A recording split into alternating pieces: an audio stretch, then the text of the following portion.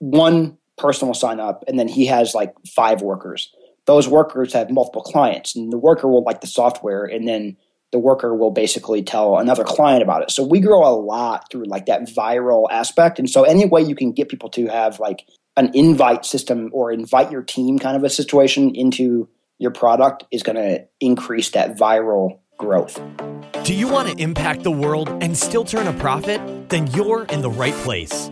Welcome to Growth Everywhere. This is the show where you'll find real conversations with real entrepreneurs. They'll share everything from their biggest struggle to the exact strategies they use on a daily basis. So if you're ready for a value-packed interview, listen on. Here's your host, Eric Siu. Hey everyone, just a quick heads up that we're giving away an ebook called 29 Growth Hacking Quick Wins. We co-authored this book with Matan Griffel of 1 Month, and it'll give you a solid base on where you can create growth ideas from. So all you need to do is text quick tips to 33444. That's the word quick, Q-U-I-C-K, and tips, T-I-P-S as in sugar, to 33444, and you get instant access.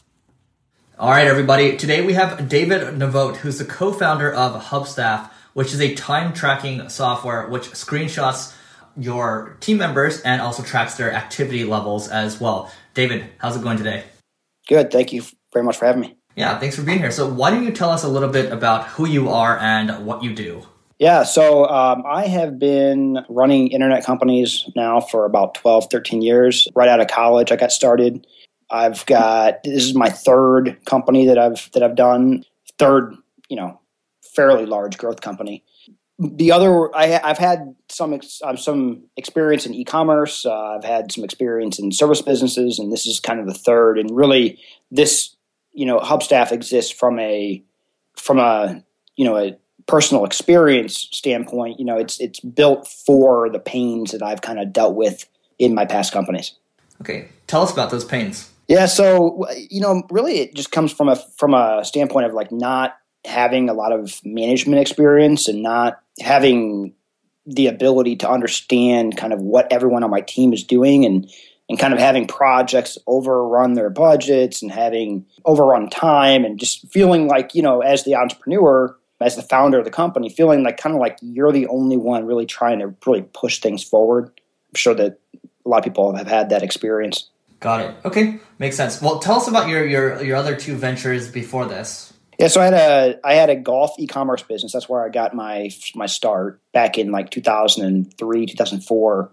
I started that, and it just grew. It just kind of exploded, kind of like right place, right time kind of thing. I started with a book, and we ended up doing like 25 DVDs. I worked with 3 different golf pros, a few in Hilton Head, a few in Phoenix, and so that company just kind of grew up from 0 to like, I think it was like 1.7 in its peak. And it was just like, it was very profitable, information products. So it was just selling a lot of DVDs, training aids, and books, all based on golf instruction. So that was the first one. Then I had an SEO services company, which is pretty like an SEO agency, just, basically selling a lot of content. We sold a lot of content and, advice, and we had a small software program. So yeah, that's what I've done in the past. Okay, and why did you decide to get out of the golf business? Sounds like cash flows were pretty good there. Well, both those businesses kind of died down. One of the things I've learned over these businesses, some of them have a pretty short shelf life. Even if things seem to be going great, it's so easy for competitors to come in. Like in the golf business, for example, like I said, right place, right time. I was able to get, at one point, I was getting, AdWords clicks for like 5 cents a piece. Now they're, if you're going to bid on the term golf instruction or golf tips or whatever, you're looking at probably, $1.25, wow, to be in. So it's like, I don't know the math on that, but not only that, but the conversion rates also dropped. So back, in 2005, my demographic was mostly like male, like 50 plus years old. And, I was the only one emailing them. It was all brand new. So they thought that, somebody was actually emailing them, not an autoresponder. And so the conversion rates were very high. The open rates were very high. It was very good times back then. And so in that business, we just battled basically a lot of competitors coming in with a lot more money than we had. And by that, I mean like big names like, Golf Illustrated started their own, DVD program.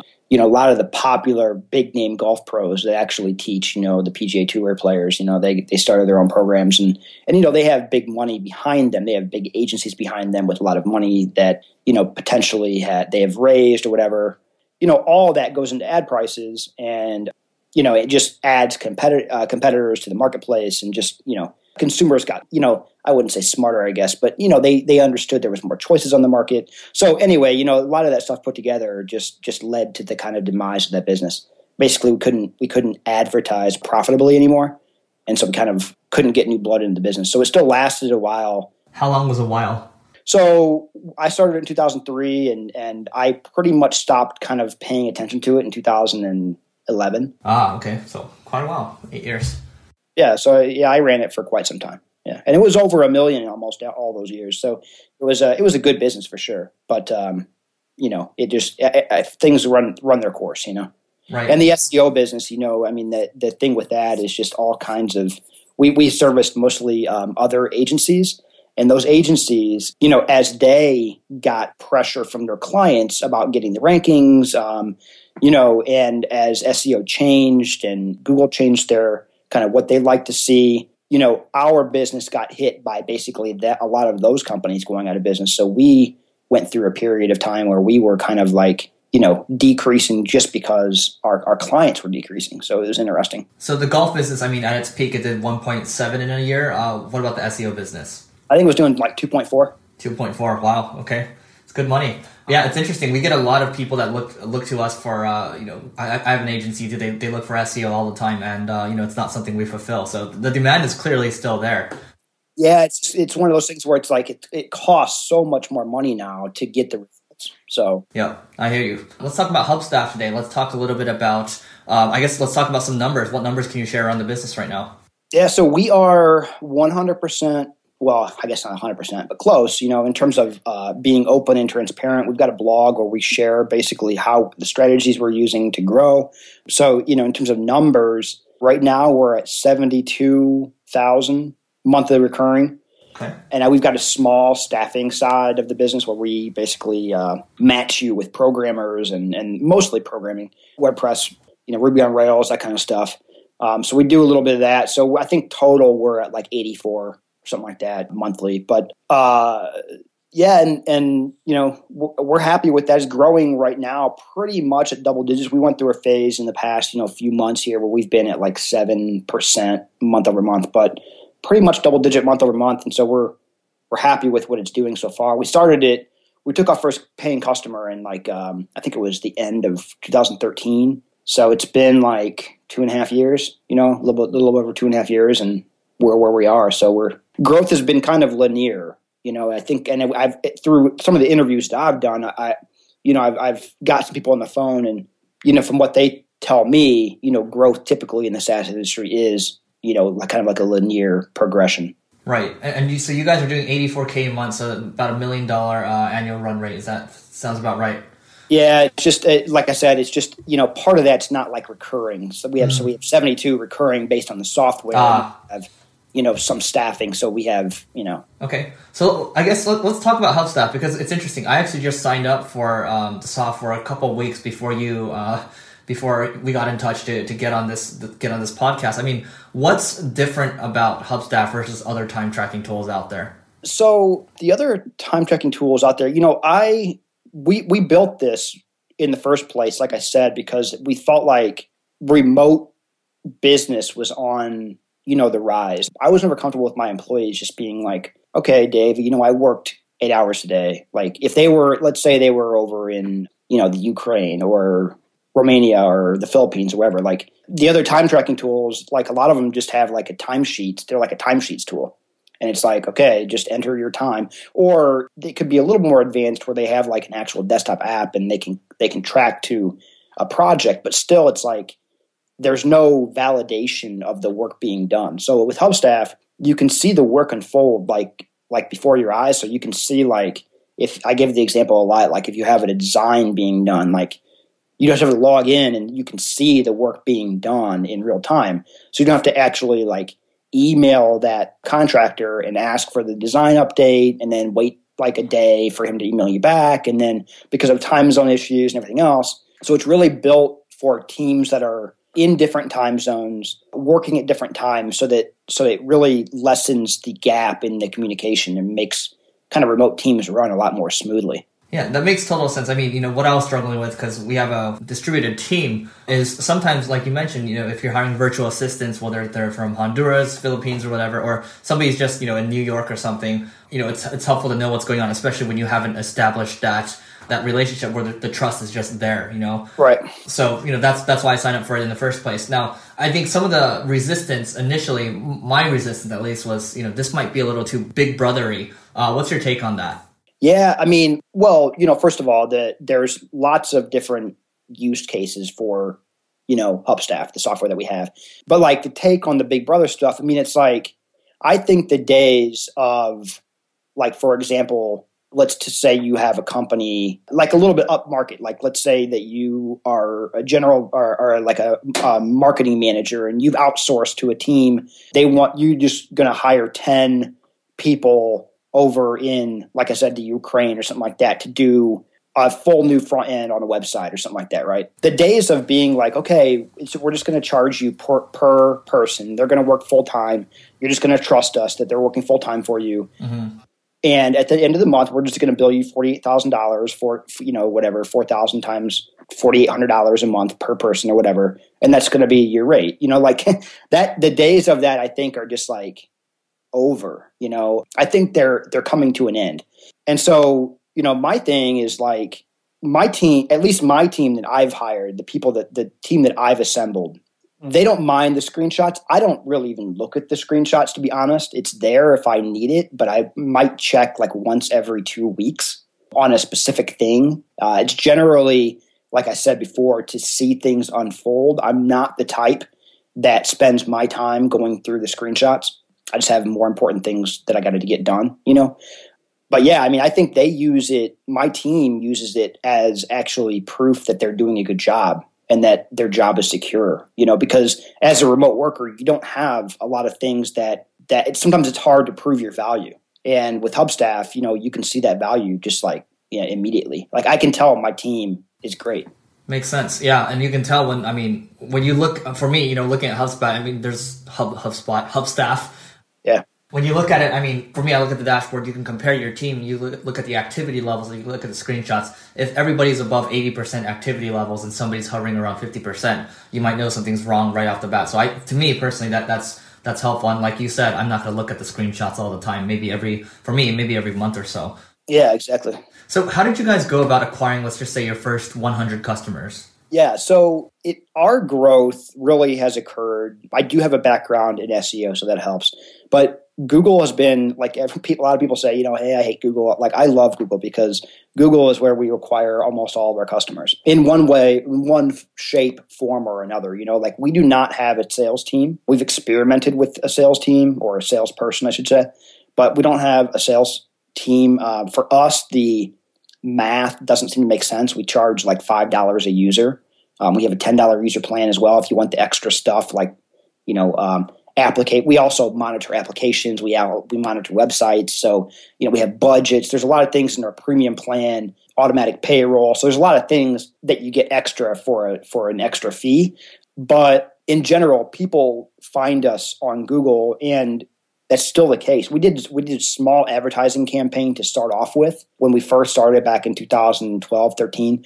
We still advertise. Like right now, I think last month we spent about $5,000 in advertising. It's not even directly profitable currently, but we are seeing good growth. And, we're doing things like Facebook like campaigns. Make a long story short, I guess, our first 100 users were pretty much from Google. We do get a lot of growth from like word of mouth as well, but Google pretty much is the main thing. Okay. And when you say you guys did SEO, what did you guys do exactly? So like most of it has to do with content, marketing, writing really good, informative posts on various different topics. We do content on a lot of remote team type topics. So like when somebody is entering in a keyword for us, it's typically like remote team software, remote teamwork software, remote monitoring software, things like that, remote team, time tracking, all those keywords, we really hammer on. And so when we talk about, SEO, for us, really it's about content. We don't do any kind of link building. We do like the I guess the very, very low hanging stuff. Like we will get included on directories like GetApp and Capterra and things like that. But for the most part, we just put out lots of good content, and that content, the links kind of build naturally. We do obviously we do a little bit of social stuff, but yeah, that it, for us, it's a matter of just putting out the content and becoming an authority in the space that you're in, and the rankings kind of happen naturally, Okay, so can you walk me through what you guys are doing in terms of content? I mean, what does a typical post look like exactly, and how much are you guys writing per week and things like that? Yeah, sure. So right now we publish about 3 to 5 posts a week.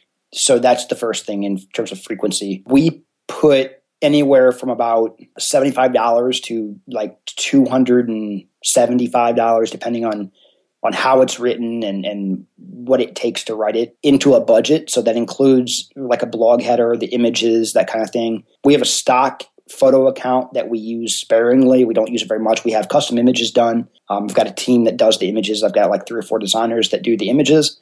And then in terms of the writing, I have a content editor. I've got a content editor. I've got a writer.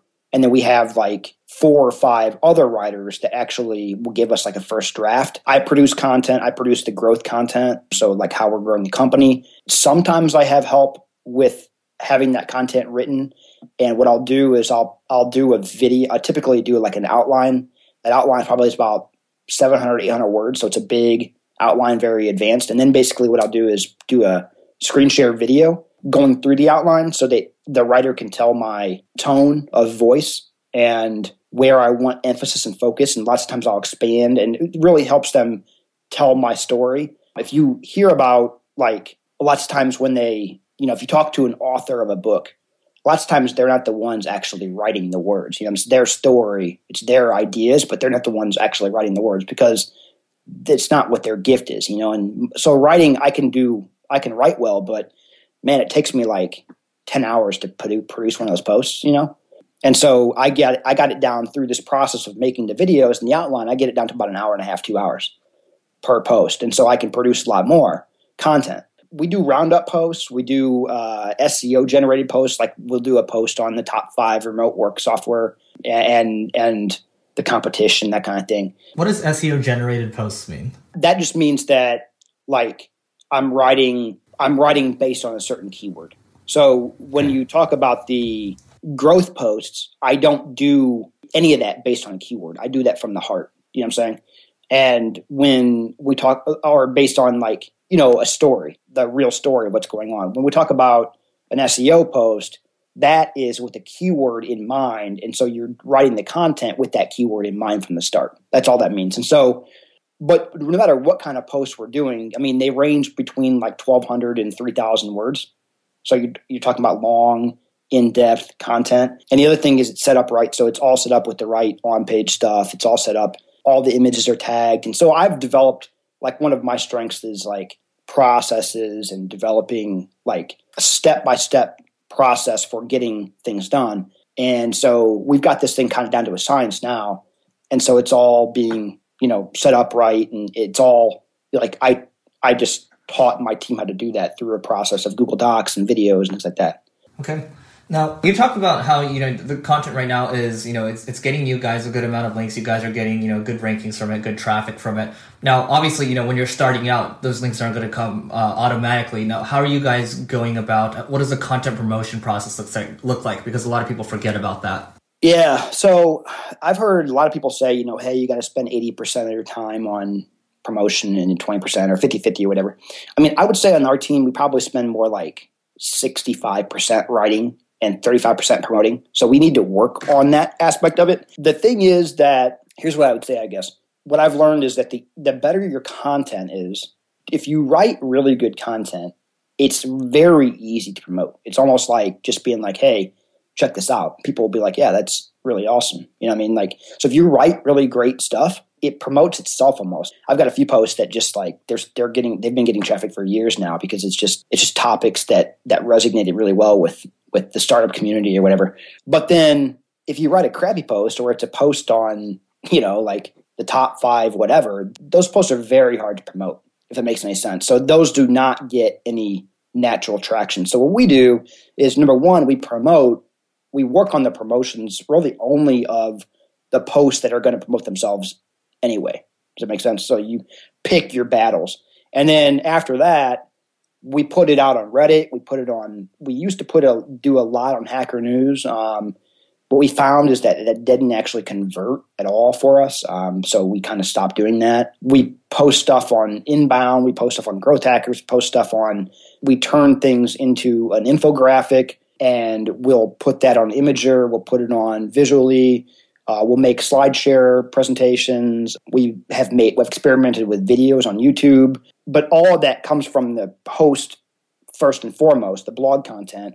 And then it's just a matter of recycling that content into other formats and then posting that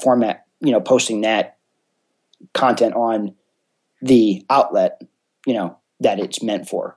Yeah, it sounds like you guys are doing a lot when it comes to content. And I guess the question would be, you guys have, up till now, how much monthly visitors are you guys currently driving from the blog right now? Yeah, so our blog right now, I think it's around 40,000 a month. And we drive, I think, I wish I had this number off the top of my head, but I think last month we drove about 100 trials from the blog.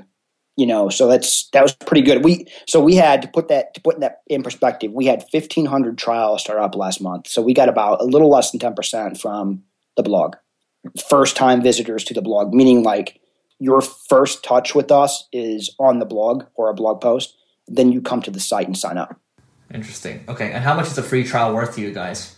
Well, I don't have that stat. I don't have that. I mean, I guess I could figure it out. Every month we're doing about 5,000, 4,400, 5,000 between that in terms of net new MRR. So your question's a little complex because you got to take into account churn and everything else. But what I can say for sure is that we get about like 1,400, 1,500 trials started a month. That's up pretty drastically in the past like 2 months because we were down at like 1,100 just a few months ago. And then we get about 200 paying clients per month. So we're converting. Last month we got I think like 220 or something like that. So we're converting at like about 13%. Yeah, I mean between 13 and 17%. Okay, great. Now, so you mentioned the blog was a big piece of it. So you guys are getting 100 signups from the blog. Now, you had 1,500, right? Where are the other 1,400 coming from? A lot of word of mouth. They're coming directly to our site. So all the keywords that we rank for directly to our site. So like time tracking with screenshots, for example, remote team, like a lot of stuff just goes directly to our site as well. So a lot of that is Google as well. We run ads on Capterra. We run ads on GetApp, but like over 50% of it is just viral in nature. You said you heard about us on a podcast. We do have a podcast now of our own that we're doing, but like a lot of it's viral because and that's one thing that's a big lesson for anybody listening is like out of all these companies that I've run in the past, one of the most exciting parts about Hubstaff is that people come to us without like a lot of outreach from us. So we're not doing a whole lot of personal, like it's not like pulling teeth, you know what I'm saying? It's like they're coming to us because it's a needed service and because we have a good product and word of mouth. And so what happens is like one person will sign up and then he has like 5 workers. Those workers have multiple clients and the worker will like the software and then the worker will basically tell another client about it. So we grow a lot through like that viral aspect. And so any way you can get people to have like an invite system or invite your team kind of a situation into your product is going to increase that viral growth. Makes sense. So, all right. Well, we talked a lot about, we went a little granular. We zoomed in a little bit. I want to zoom out now. Tell us about one big struggle you faced while growing the business. My biggest struggle right now is that we don't have a repeatable sales cycle. So if you took away Google, we've talked a lot about Google and that kind of thing. If you took that away, or if all of our rankings went away one day, or if, whatever, like our business would be hurting quite a bit. And we don't have like a way to like reach out to say, hey, Eric, you should check out Hubstaff. And, I'm sure you get a lot of those emails, that kind of thing. And I'm sure that works for some businesses, but it hasn't worked for us based on, a lot of that's based on the math and how much we charge, I think. But yeah, we don't have a repeatable sales cycle, or, our ads, like I said, are not profitable right now. So the repeatable sales cycle is, I think, a problem of ours currently. Makes sense. And what are you guys doing to address that? Nothing, man. We've accepted that even though that's a challenge, we have other really positive things. And so we're focusing on the things that do work. You see what I'm saying? Mm. Like I've read a lot of books, even older books and management books and things like that. It's like lots of times your best way forward is to focus on the positive. So they say like when you have like a team member, even like, working for you, like they can have a lot of negative traits, but that's not your job is to worry about the negative. Your job is to worry about the positive and highlight that positive, because he's generally, or she is generally strong at one very specific thing. And your job is to bring that out. You know what I'm saying? So we also have positive things that we know are working for us. And so what we're doing instead is we're doubling down on the things that are working. Yeah, 100% agree. I mean, I think it's the curse of a lot of startups nowadays, is trying to do too many things at once. And I think I mentioned it on a few podcasts where you just have to 100x down on whatever is working. That's what's going on. So cool. All right. Well, how old are you right now? I'm 36. 36. Okay. What's one piece of advice you'd give to your 25-year-old self?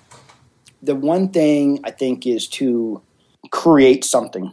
And I guess what I mean by that is like a lot of people don't have things in their name, and whether it could be a blog in your name, it could be a business that you've started, it could be a product, it could be a lot of things. But like for me, I've made the biggest wins and progressions in my life when I have been able to go out and create something that it doesn't really matter so much if it exists in the marketplace currently. It's just a matter of like, it gives me something to sell. Do you know what I'm saying? Mm-hmm. So many people don't have anything to sell, and so they can't go off on their own and do their own thing.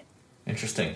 Okay, so your advice would be to start sooner, in a sense. To create something, to create something that's yours, that you have profits on, that you have profit margins on. You know what I'm saying? Okay, great. What's one productivity hack you can share with everyone? To look at yourself as a project manager versus a doer. What I do is I got a team of people, but like, I look at myself as like I'm managing their work, I'm not doing the work myself, And so for me, at the end of the day, like I know all these different, it's amazing. Like I've got like 50 different things moving forward at the same time. I was stuck, 2 years ago because I was trying to do it all. And these people, yes, they do cost money, but like I feel like a lot of entrepreneurs are still trying to really do everything themselves, as well as, hire the team, but then they're micromanaging everything the team does, and it just gets stressful, you know what I'm saying? So as a project manager, you got to look at like, we've got our businesses really defined in goals. And so I can track really easily the progress of each of these goals. And I know that my team's working on the right stuff. So a lot of these project management skills, just at their ground level, like if you can implement those things, I think your productivity will feel really spiked, Great. I love it. Now, what's one must-read book you'd recommend to everyone? I'm reading it right now. It's really interesting. It's a book called Scale, David Finkel. It's actually an amazing book. I think I've heard of it. I haven't picked that one up, but we'll drop that in the show notes for sure. It sounds like a really interesting one. Is it all about growth? What is it about? It's like I resonate with it a lot because it's like management, growing a company, but it comes at you from a perspective of these guys are real, like they've done it. It would be like talking to a dude that has started several $15, $20 million companies. Kind of like giving you everything he knows on what he's done to grow his companies. Interesting. It's not like really internet driven or like startup. It's not for like that type of company, like specifically. It's for any company. Okay, cool. Well, we'll drop that in the show. That sounds like an interesting one that I'll probably grab after this. But David, this has been great. What's the best way for people to find you online? Yeah, so just Dave at Hubstaff is my email. dnevogt, Nevogt is my Twitter. I write, the stuff on my blog. It's blog.hubstaff.com/grow. Get a lot of interesting stuff there that we've talked about today and a lot more regarding hiring and finding people to work for you, things like that. Yeah, it's fantastic. David, this has been great. Everyone check out Hubstaff. I'm loving it so far. I've been using it for a couple of weeks. Again, thanks again, David. All right, thank you. Hey everyone, just a quick heads up that we're giving away an ebook called 29 Growth Hacking Quick Wins. We co-authored this book with Matan Griffel of 1 Month, and it'll give you a solid base on where you can create growth ideas from. So all you need to do is text quick tips to 33444. That's the word quick, QUICK, and tips, TIP, S as in sugar, to 33444, and you get instant access. Thanks for listening to this episode of Growth Everywhere. If you loved what you heard, be sure to head back to growtheverywhere.com for today's show notes and a ton of additional resources. But before you go, hit the subscribe button to avoid missing out on next week's value-packed interview. Enjoy the rest of your week, and remember to take action and continue growing.